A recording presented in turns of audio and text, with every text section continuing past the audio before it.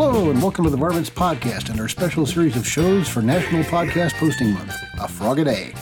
We are not animal experts, but in every episode we're going to do our best to educate ourselves and you, the listeners, about all things that creep, crawl, slither, fly, jump, hop, and swim on this planet of ours, one animal at a time. Varmints Podcast is on all the social things, and you can find a list of them at linktree/varmintspodcast. That's linktr.ee/varmintspodcast. Or use your very favorite search engine and you will find us. I'm Curtis Craddock, and today I'm talking about an amphibian with a superpower, the wood frog.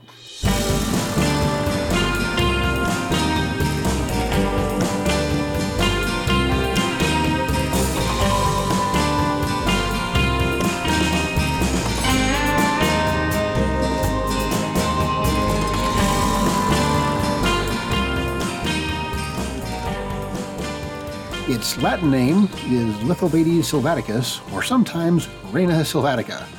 Multiple names. Taxonomists, why do you do this to me? Wood frogs are found in the United States throughout the forest of Alaska and the Northeast. They're also throughout Canada. They're found in the Appalachians down to lowland eastern North Carolina. They are found in smaller numbers as far south as Alabama and northwest into Idaho. Wood frogs are the only frogs that live north of the Arctic Circle. That's important. Pay attention. Wood frogs spend summer months in moist woodlands, forested swamps, ravines, or bogs. During the fall, they migrate to the uplands to overwinter. A wood frog's most distinct physical marking is the black stripe across its eyes, which has been said to resemble a mask. I'm picturing a frog in a Zorro costume. The bodies of wood frogs can be varying shades of brown, red, green, or gray, with females tending to be more brightly colored than males.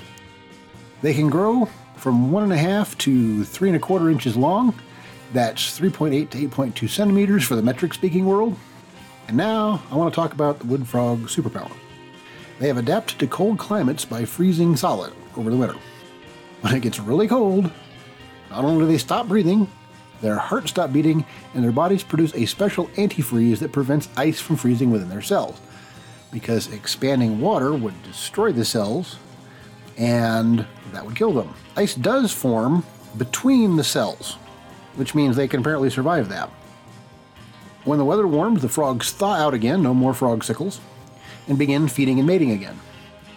The adults usually live in woodlands and lay eggs in vernal pools. Vernal pools are seasonal pools of water. Springtime ponds are really useful to the frogs because they are usually free of fish and other predators that might go after the spawn. Wood frogs begin breeding very early, usually in early March.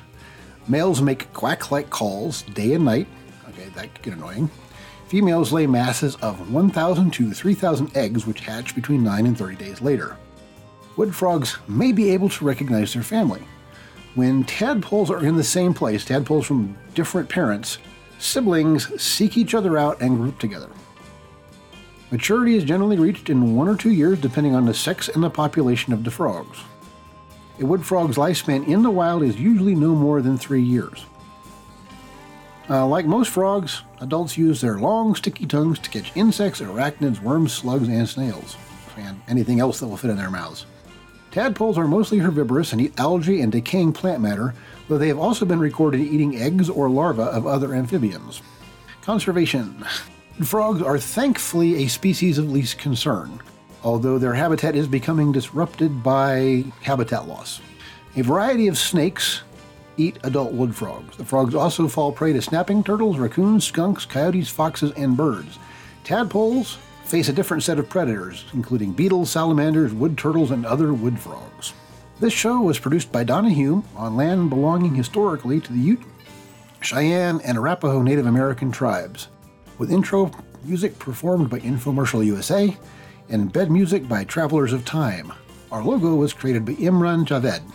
If you enjoy the show, why not give us a couple of bucks at www.buymeacoffee.com/varmintspodcast. 90% of proceeds go to the Wild Animal Sanctuary in Keensburg, Colorado. Thanks for listening, and be nice to animals.